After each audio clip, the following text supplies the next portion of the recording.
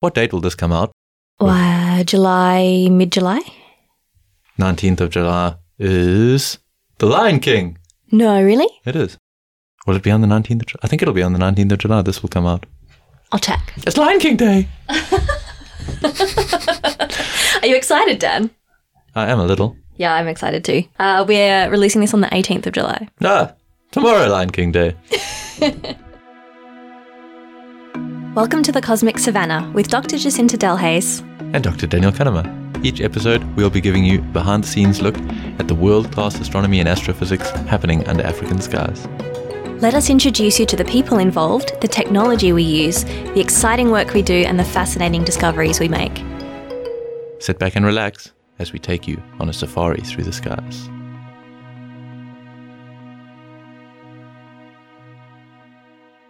So welcome to episode 12. As you listen to this, we'll be on a safari. We'll be in the Kruger at a conference. We will be, yeah.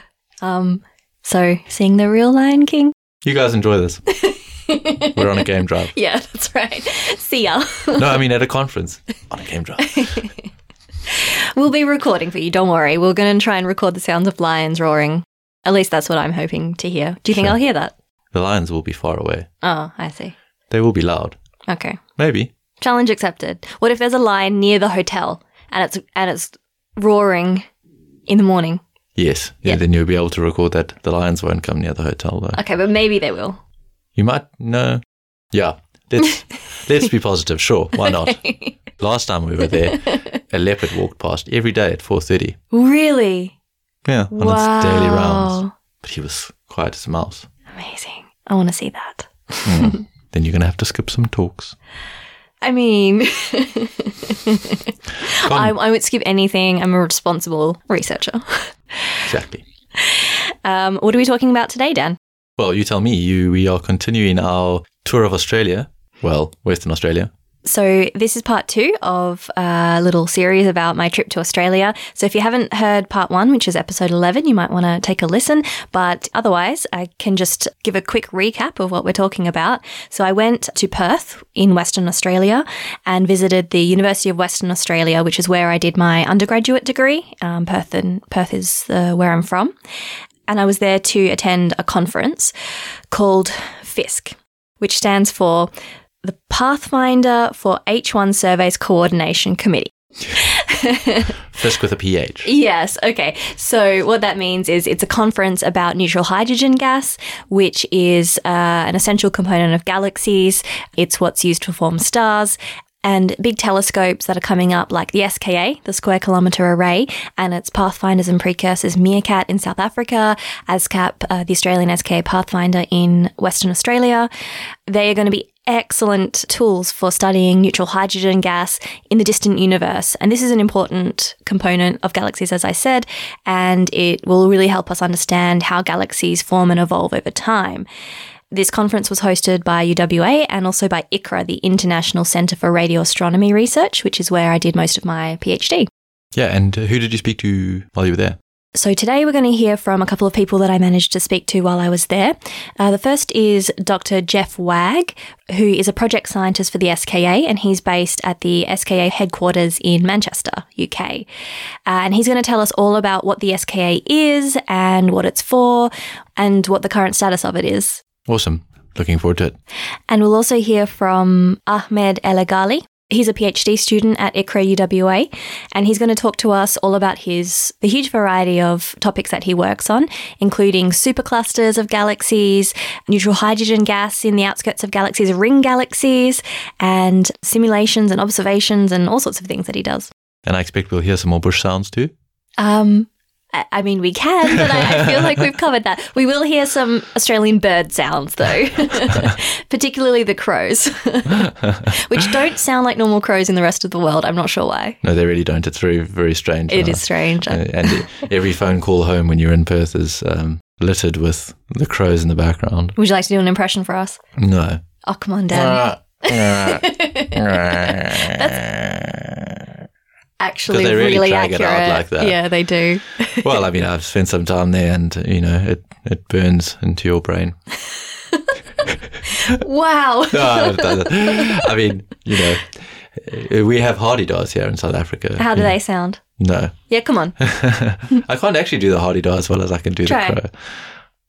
I feel a crow is just going to come up. But our Australian listeners need to hear what the hardy-dars sound like. Well, maybe we can find a thing. Go on. They just do a really loud, No, that's terrible. That's the bad one. We have to download one somewhere. Yeah, we should probably stop talking about birds. Yeah, let's talk about astronomy. Yes. Okay. Let's hear from Jeff. Yeah, okay, let's hear from Jeff.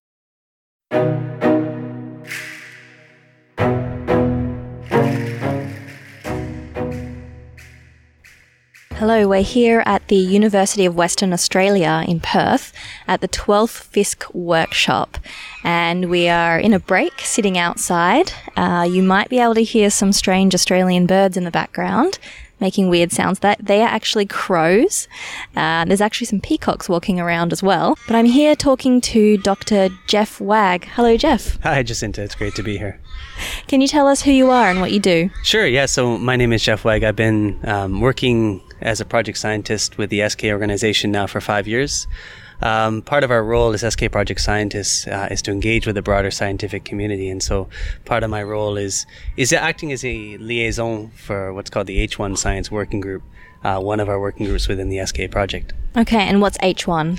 So H1 is effectively 21 centimeter hydrogen. So we know that hydrogen is the most abundant atom in the universe, and one of the main goals of building a large radio telescope that works at low frequencies is that we can study this very faint 21 centimeter H1 emission and absorption in galaxies out to very large distances, much larger than our own Milky Way galaxy. So we're here at Fisk talking all about H1 this week, and in particular what we're going to do, how we're going to study it with the Square Kilometre Array Telescope, or the SKA. Can you tell us more about what the SKA is? Absolutely. So the SKA is an ambitious project consisting of two telescopes, one a low-frequency array of dipole antennas, which we call SK1 Low, right here in Western Australia. In fact, it will be built here and then operated over the next 50 years. On the other side of the globe in South Africa, SK1 Mids will combine the existing MeerKAT infrastructure with roughly 130 new 15-meter diameter dishes, and SK1 Mid will operate up to very high frequencies, much higher than those of SK1 Low. Great. And what is the SKA for? So the SKA is effectively going to allow us to study various phenomena in the universe, from the formation of some of the first galaxies to studying gravity using objects known as pulsars here in our own Milky Way galaxy. So where is the SKA, and who runs it and who owns it? So I think it's fair to say that we as scientists all own the SKA. In fact, even anyone, a member of the public is effectively an owner of the SK, because ultimately big projects like the SK are funded by the community, by the taxpayer, and we all benefit from the scientific achievements of these facilities. And what the SK will be, again, are two telescopes, one in Western Australia, another in South Africa. And once completed, they will be effectively the largest radio astronomy observatory in the world. And the headquarters of the SKA are actually in Manchester, near Manchester in the UK, aren't they? That's correct. So there are 3 host countries for the SK project, but we now have 12 member countries that belong to this organization. The 3 host countries are South Africa, Australia, and the UK. And it was decided to put the headquarters of the SK project very close to Manchester in a place called Jodrell Bank, which is also the home of one of the original professors of radio astronomy, Sir Bernard Lovell. Mm-hmm, great. But there's many other countries involved in the SKA as well. Can you tell us a little bit more about them? Absolutely. So there have been many countries involved in the project since the early days. In fact, the idea for the SK goes back to the early 90s. We have now, as I mentioned, 12 full member countries of the SK organization, but we're hopeful that new countries will be joining. And I think it's important to point out that, as a large science endeavor, we don't only rely on the funding that having multiple countries provides, we also rely on the expertise that comes from having a large number of countries in this project. There's expertise in some countries that isn't as developed in other countries, and we want to take advantage of all that expertise when designing and eventually operating these 2 telescopes. So will all of these countries be contributing funding and resources towards the SKA? Absolutely. So the level of funding varies from country to country. But at the end of the day, that contribution that each country makes will determine the amount of the return those countries get. So, for example, if a country puts in 10% of the funding, then it's very likely that the astronomers from that country will get roughly 10% of the time in return. So that is the way this is balanced in terms of what we call just return. So there's something called an IGO about to be signed. What's that? So IGO stands for Intergovernmental Organization. Within big science projects, there are organizations that have existed which have been put together specifically to run specific facilities. For example, the European Southern Observatory, which has its headquarters in Garching, Germany, is responsible for running a number of facilities in Chile, in the Southern Hemisphere.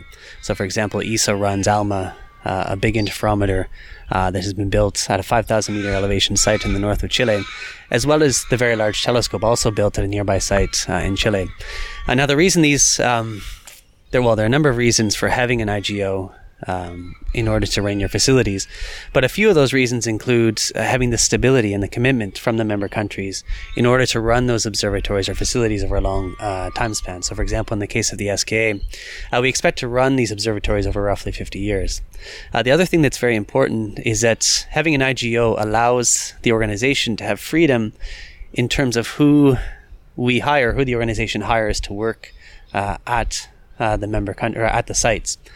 So, for example, we would not need to abide by the local or national immigration rules in a country like the UK when we want to hire staff from anywhere in the world to work there. And that's very important, because if we have a talented individual who we want to hire, we don't want it to need or to require the constraints that are put on us by the local government. So that's another reason that we want to have an IGO. And so what's happening right now is that the countries who are planning to sign the IGO treaty have all agreed on the basically the high-level text of this treaty.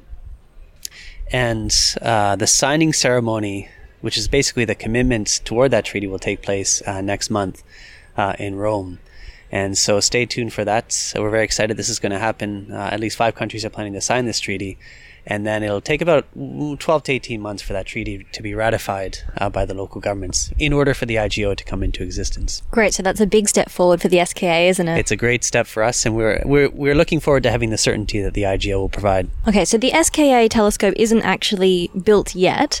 Such a large project involves many, many years of planning. Can you tell us what the current status is?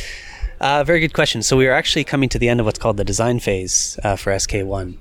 And what that means is that the different groups who are designing the various aspects, the various elements of the telescopes, are now having their design, what we call critical design reviews.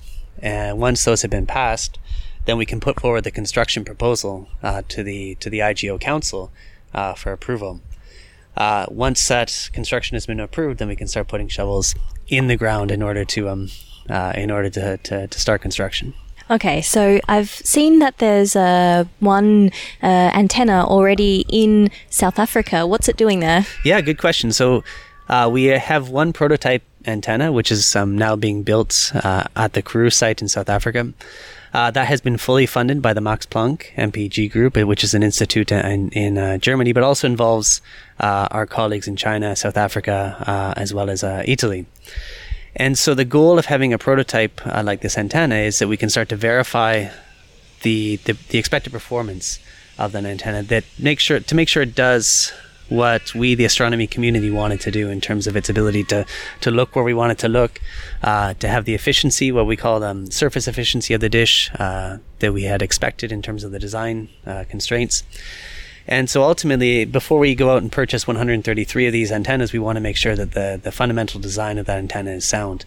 And so this antenna will be used to verify these constraints. So there's already 64 antenna out there in the Karoo, which make up the MeerKAT telescope. How does the prototype differ to those?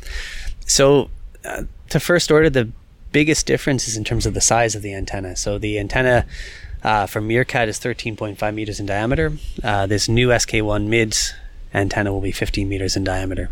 Okay, and what does that do? Why is it that bigger size? So that's a good question. So what happens is as you build bigger and bigger dishes, the field of what we call the field of view that you're able to create gets smaller. Right, so the amount of sky you can see at one time. Yeah, it's a great way to describe it. So the amount of sky you can sample at any given time gets smaller. And there are some trade-offs that one can make in terms of the size of the dish and the amount it's going to cost versus the basically the performance that you expect to achieve with that dish. So for example, the smaller the dish, the cheaper it is to build. However, that means you have to have more dishes to have the same collecting area. Therefore, if you had to have more dishes, then the cost inevitably can go up. So there are trade-offs that one does in order to arrive at what's deemed to be the optimal design for a telescope. So what will be the future stages of development and construction in South Africa? Great. So once the construction is approved, I think one of the first aspects of the construction work will be to deploy the infrastructure. So, for example, digging trenches, laying out roads, putting in the power that we need for that telescope to be operated. And what kind of timelines do you think we're looking at? Very good question. So we are looking at starting construction in within the next 2 years. But in the meantime, there's really a huge amount of effort and great science that has been coming from the MeerKAT array. And so MeerKAT has recently begun early science operations. And so even before SK1 construction starts, we're going to see some great results and continue to see some great results from MeerKAT, which is very exciting. And this will maybe help inform the science plans for the SKA and maybe even the designs? Absolutely, yeah. So this is a great way to put it. The science surveys that MeerKAT is now doing will inevitably help to guide the kind of science projects that we want to do with the SKA. And can you tell us a little bit more about those science projects that we want to do at the SKA? Sure, absolutely. So I mentioned before the idea of studying the formation and evolution of some of the first galaxies. We also want to, as I mentioned, study gravity through objects known as pulsars. So we believe that the universe is full of what are called nanohertz gravitational waves. So supermassive black holes will merge in different parts of the universe. And that will give rise to these large gravitational waves, which you can detect by timing pulsars in different parts of the sky. So that's very exciting. We know that the very short wavelength gravitational waves exist. These were detected about 1.5 years ago by LIGO.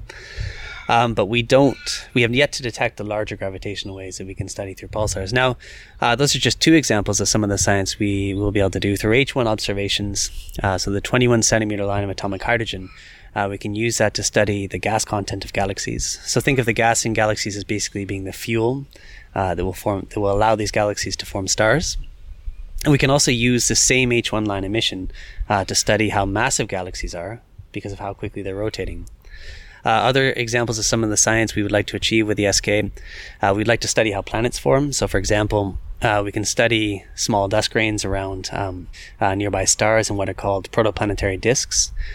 We can study these at centimeter and millimeter wavelengths. So ALMA, for those of you who are interested, you can go online and look at some beautiful pictures that the ALMA array has made from Chile, showing rings around nearby planets. And those rings may indicate evidence for the formation of planets.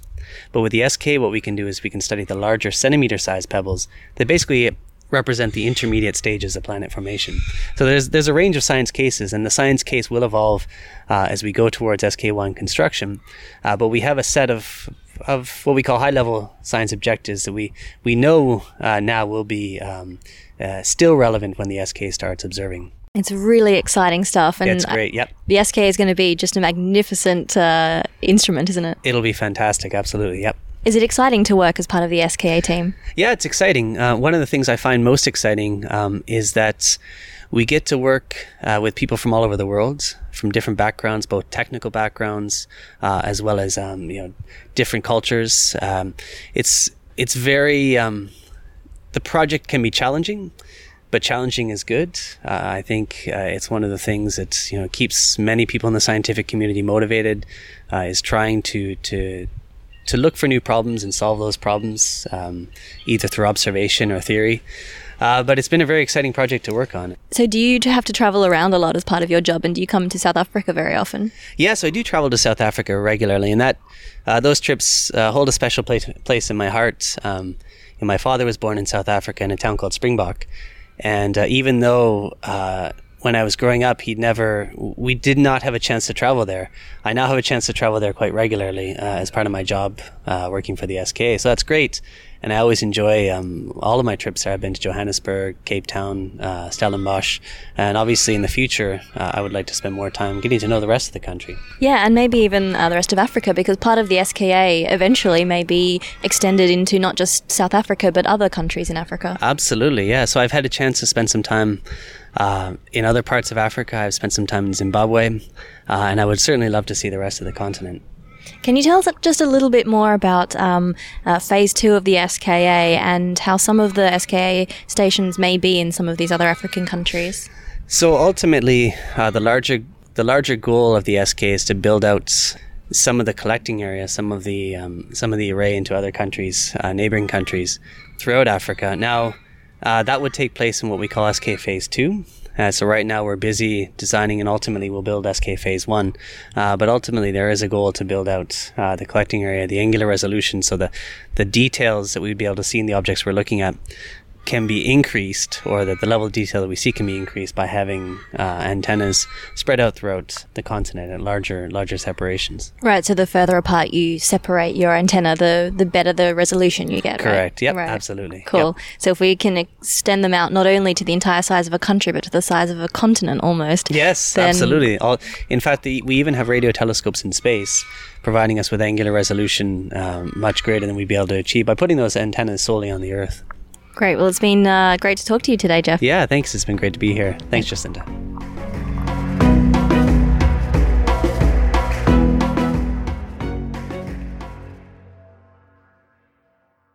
Awesome. Thank you. Very exciting. And I see just yesterday when we were recording, they lifted the first SKA dish in Carnarvon. Yeah, it's, oh my gosh. A nice little video of it on social media, lifting the first dish onto its pedestal. Oh, wow. I'll have to go and check that out. Yeah. So it's happening. Oh, so exciting. Wow. Obviously, there's a lot of tests to be done and things like that, but, the construction has started. As Jeff said, it's a testbed telescope. But do you think it'll be incorporated into Meerkat and used for science? I think that is the plan. Yeah. Right. So, that'll be awesome. Yeah, no, it's this dish was, unlike the Meerkat dishes, it was made in China, where all of the SKA dishes are going to be. Okay. So Jeff said the SKA dishes are going to be 15 meters. So I guess this one is 15 meters diameter? Yeah. So slightly bigger than the Meerkat ones too. Yeah. But very similar design and I guess some slight upgrades. Yeah. Since the interview we did with Jeff, the IGO treaty has now been signed by several countries. I think you've got the list there, Dan, don't you? No, let me just bring it up. Yeah, so the IGO has been signed by 11 member countries now. Australia, Canada, China, India, Italy, the Netherlands, New Zealand, South Africa, Sweden, the United Kingdom, and just the other day, Spain. Wonderful. So it's a real thing now. Yeah, it's a real thing. And, these governments have put a lot of money and energy into this. And it's a really positive step for sort of science because it will happen now. And it just goes to show what a huge international project this is and how it really requires collaboration of countries all over the world to pull it off. And a lot of diplomacy and politics, I'm sure. Yeah, a lot of hard work from a lot of different people, I think. Yeah. It's exciting. Very exciting. And you also spoke to Ahmed, more about science though. Yes, that's right. So Ahmed is a PhD student at the International Centre for Radio Astronomy Research, UWA, and he, I guess, will be one of the generation, hopefully including ourselves, who will eventually be using the SKA for doing science. And so we're all doing science that relates to the work that SKA and its pathfinders do. So Ahmed works on several different things. As you'll hear, he's from Sudan and he's worked in South Africa and now in Australia. He's worked on superclusters, which are really the biggest structures in the universe, clusters of galaxies, and what happens when they are kind of colliding and how hard it is to find them. And he also is working on looking at the neutral hydrogen gas in galaxies on the outskirts of it. And you might remember from our previous episode with Brenda that it's really important to look at the faint hydrogen gas at the outskirts. It traces the interactions that the galaxies have. So when they collide together, it's mostly this gas at the outskirts of galaxies that can get disturbed and ripped off and gives us a clear sign that there is an interaction. So Ahmed uses a few technical words that we can define. Maybe you can define them for us, Dan. There's morphology. Well, I guess that's just the shape, really. The kind of, Yeah, the overall shape and structure of a galaxy. Yeah, peculiar velocity. So a peculiar velocity is essentially just when we're looking at distant galaxies, they're all moving away from us, and the further we look away, the further away they're moving. So when we're looking at their actual motion relative to their immediate neighborhood, rather than their motion relative to us, we call that peculiar velocity. Mm-hmm. Metallicity. Metallicity, so when stars form, evolve, die, they form heavier elements within their cores. And when supernova go off or other large events, then those elements get spread out throughout the galaxy and form part of the gas in that galaxy or intergalactic medium, intercluster medium. And we can measure how much of these heavy metals are in any cloud of gas. And that is known as metallicity. Yeah, and as astronomers, we call any element that's not helium and hydrogen a metal. Yeah. Yeah. Chemists don't like that very much. And finally, quenching. So when a galaxy has run out of this star-forming gas, so it's generally neutral hydrogen, it could be enriched with a higher metallicity, that's the kind of building block for where stars can form from. You have to have this gas, it has to condense, you can form new stars. If you lose your gas, if it's stripped out of the galaxy or blown out of the galaxy or just used up, the galaxy can no longer form stars, and then it is known as a quenched galaxy. Okay, great. I think that's all we need to go ahead and hear from Ahmed. Sure.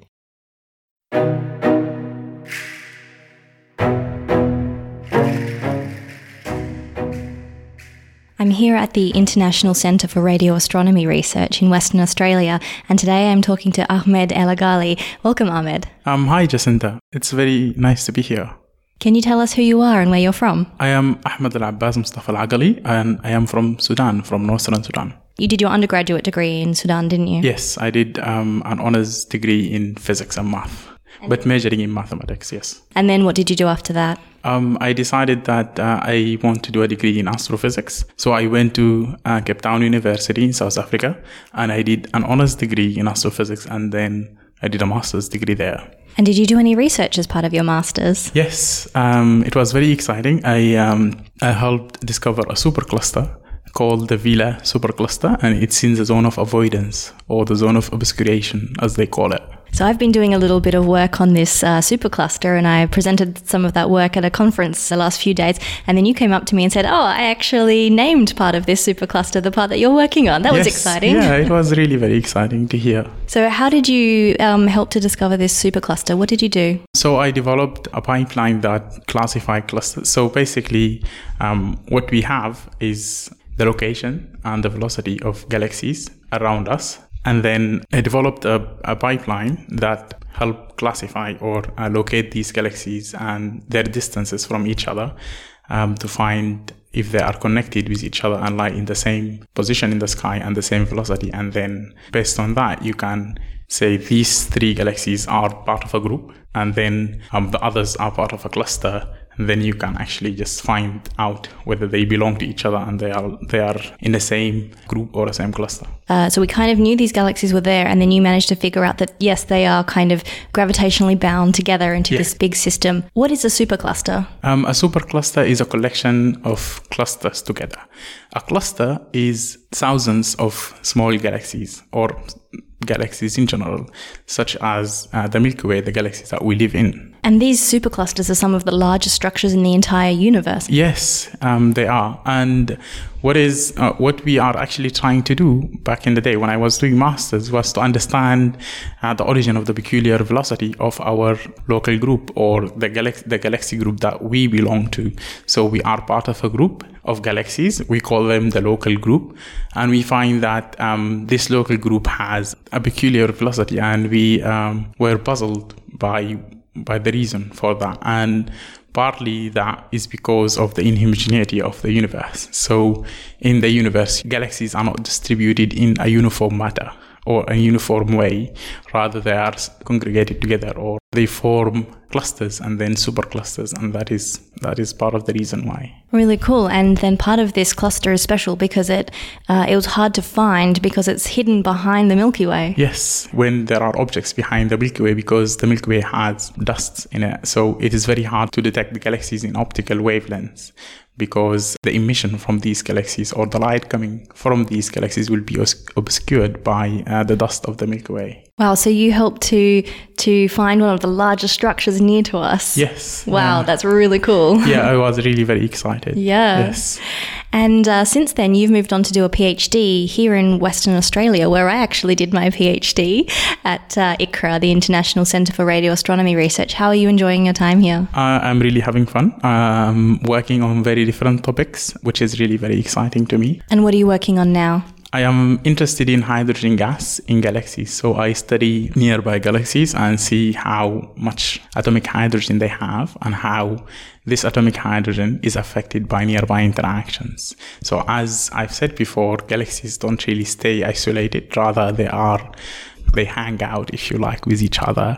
So when they are together, they interact, either tidally or they collide together, which is really very interesting and cool to see. So I am interested in understanding how the atomic gas is affected by this interaction.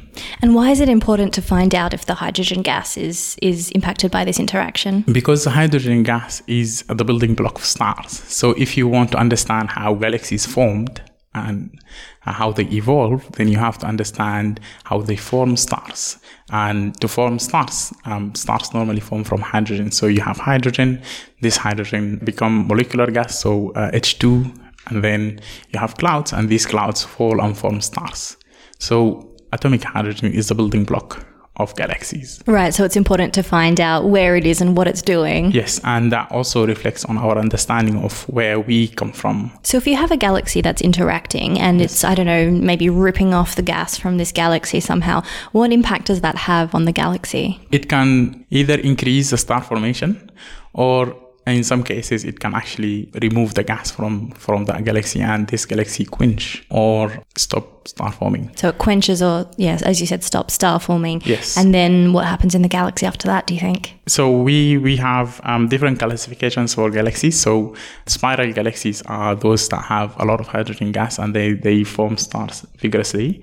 And elliptical galaxies, or as we call them, red and dead, they don't have that much atomic gas in them, and then they stop star forming. So if the galaxy is subjected to other interactions with neighboring galaxies lose its gas, the star formation in this galaxy will quench, and then this galaxy will become an elliptical galaxy, or a lenticular galaxy, as we like to call them. And there's another type of galaxy called a ring galaxy that you were talking to me about earlier. What is a ring galaxy? So a ring galaxy form when a drop-through interaction happens between a disky galaxy or a spiral galaxy and a dwarf galaxy. So what's a drop-through interaction? A drop-through interaction is when another galaxy hit the bullseye of another galaxy. So it just smashes right through the center. Yes, and that causes the gas in the victim galaxy, if you like, to propagate through its disk and then form a ring of star formation. Wow, so you've got a hole in the middle, yes, and then a ring around the outside. Yeah. That's very cool. Yes, it is. It is really cool.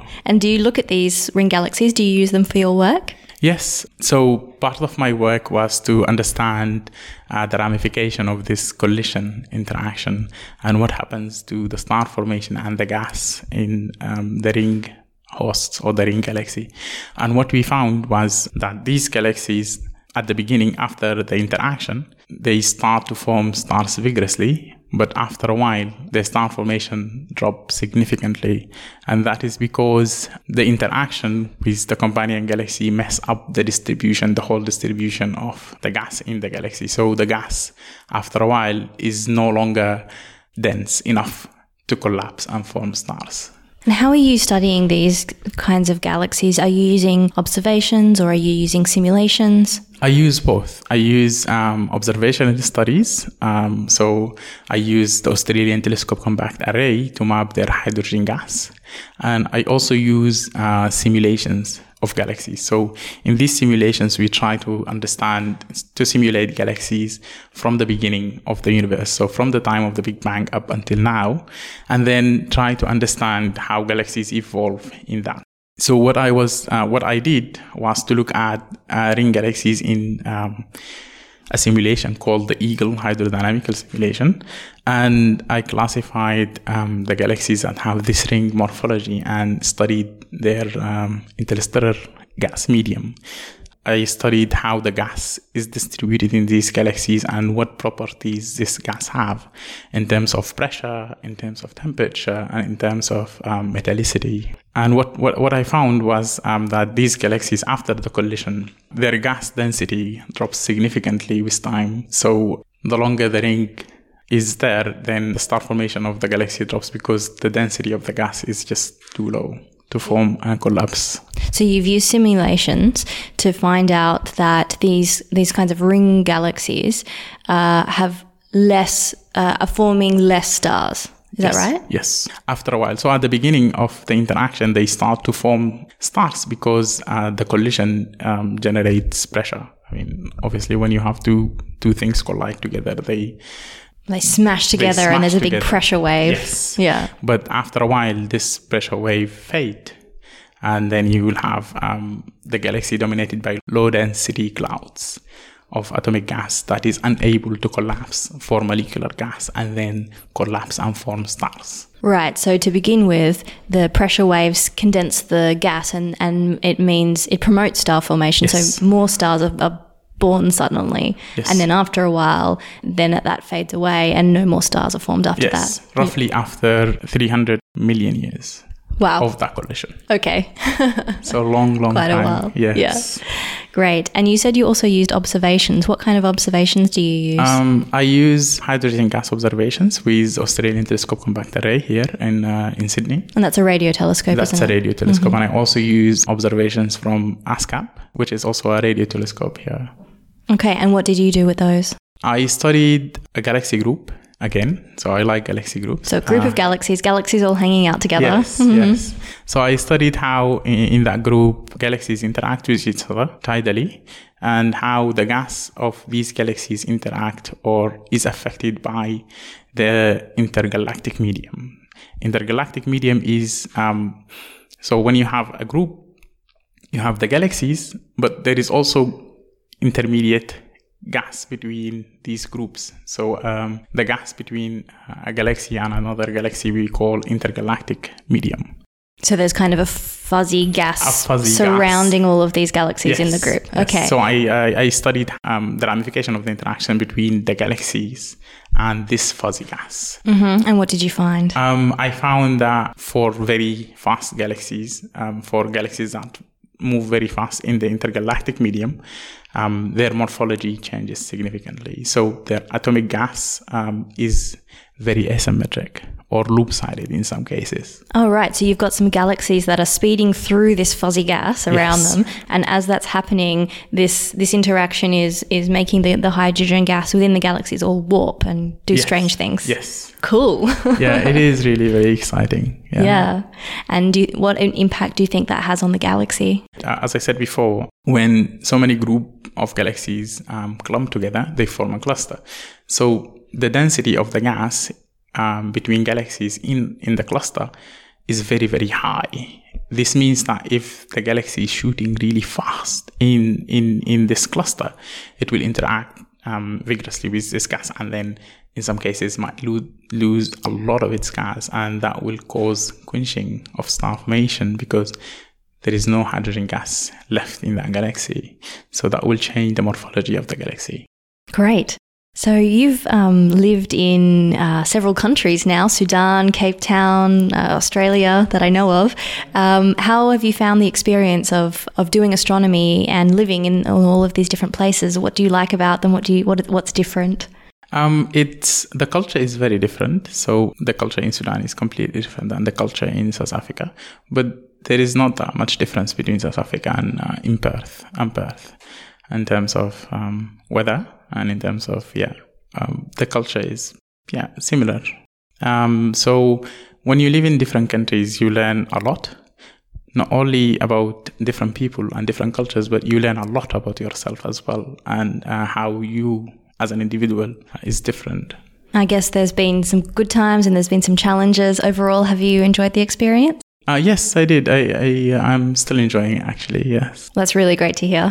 Okay. Good luck for the rest of your PhD. Thank you so much, Jacinta. Thank you very much for speaking to us. Okay.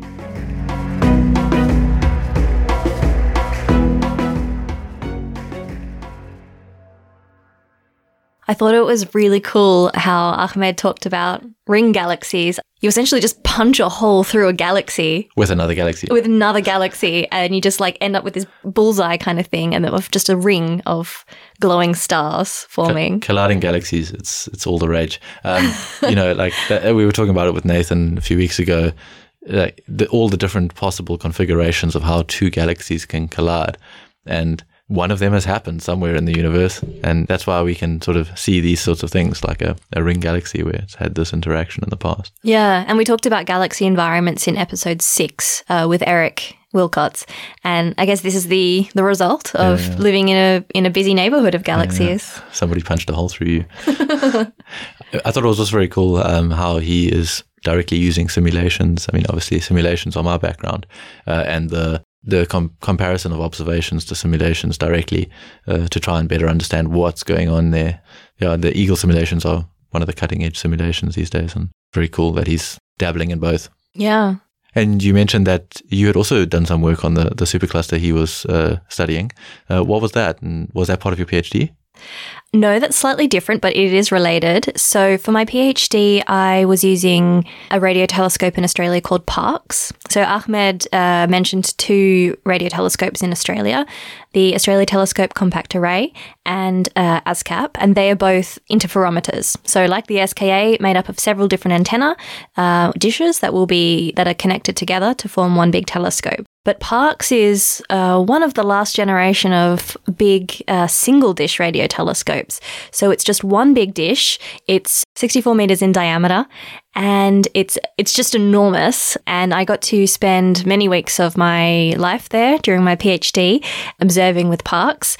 And what I was doing was trying to, I was mapping out a part of the sky, a particular part that I'd chosen. And I was just trying to collect as many photons at the 21 centimeter wavelength as possible from the sky.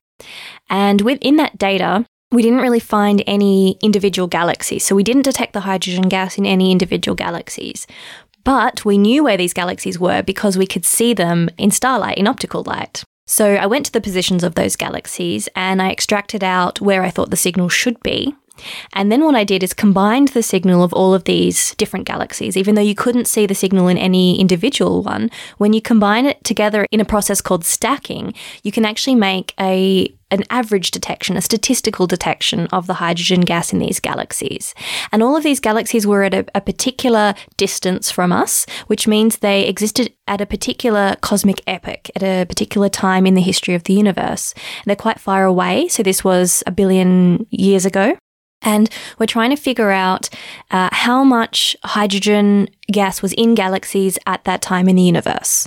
And this is really hard to pick up because the signal from the hydrogen gas is very, very faint.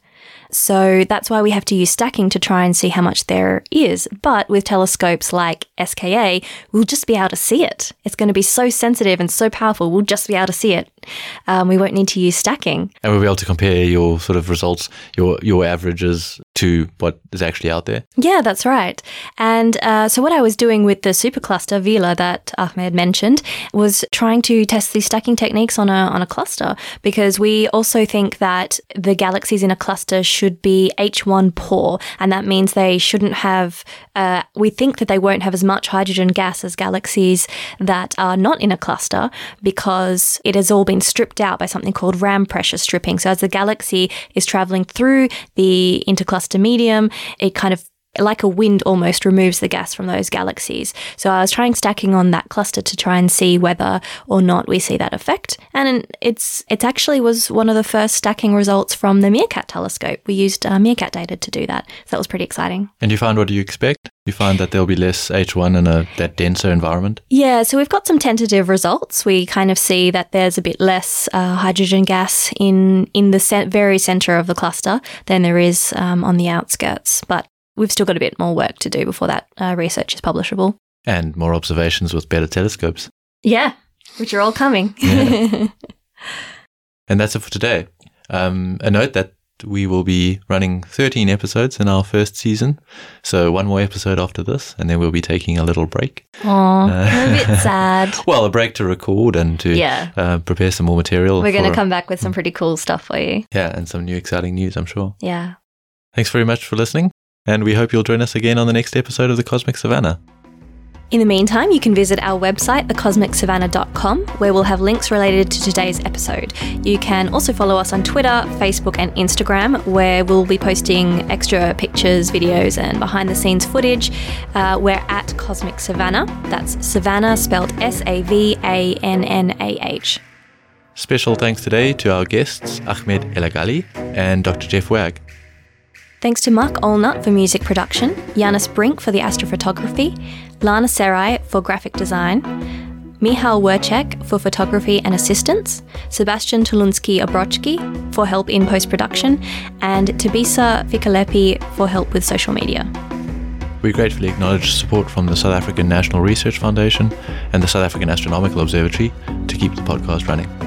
You can subscribe on Apple Podcasts, Spotify, or wherever you get your podcasts. And don't forget to tell a friend.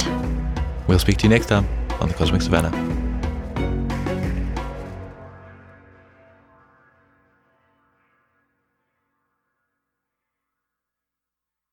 With upcoming telescopes such as MEERKAT, Western Australia's ASCAP, the Australian SK Pathfinder. Cat.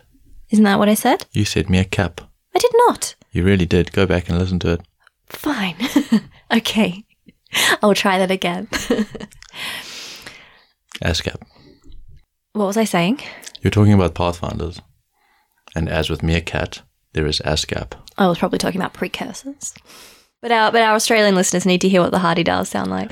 Yeah, I feel like they sound like pterodactyls, like ah. Yeah, maybe not quite so high pitched, but certainly like they're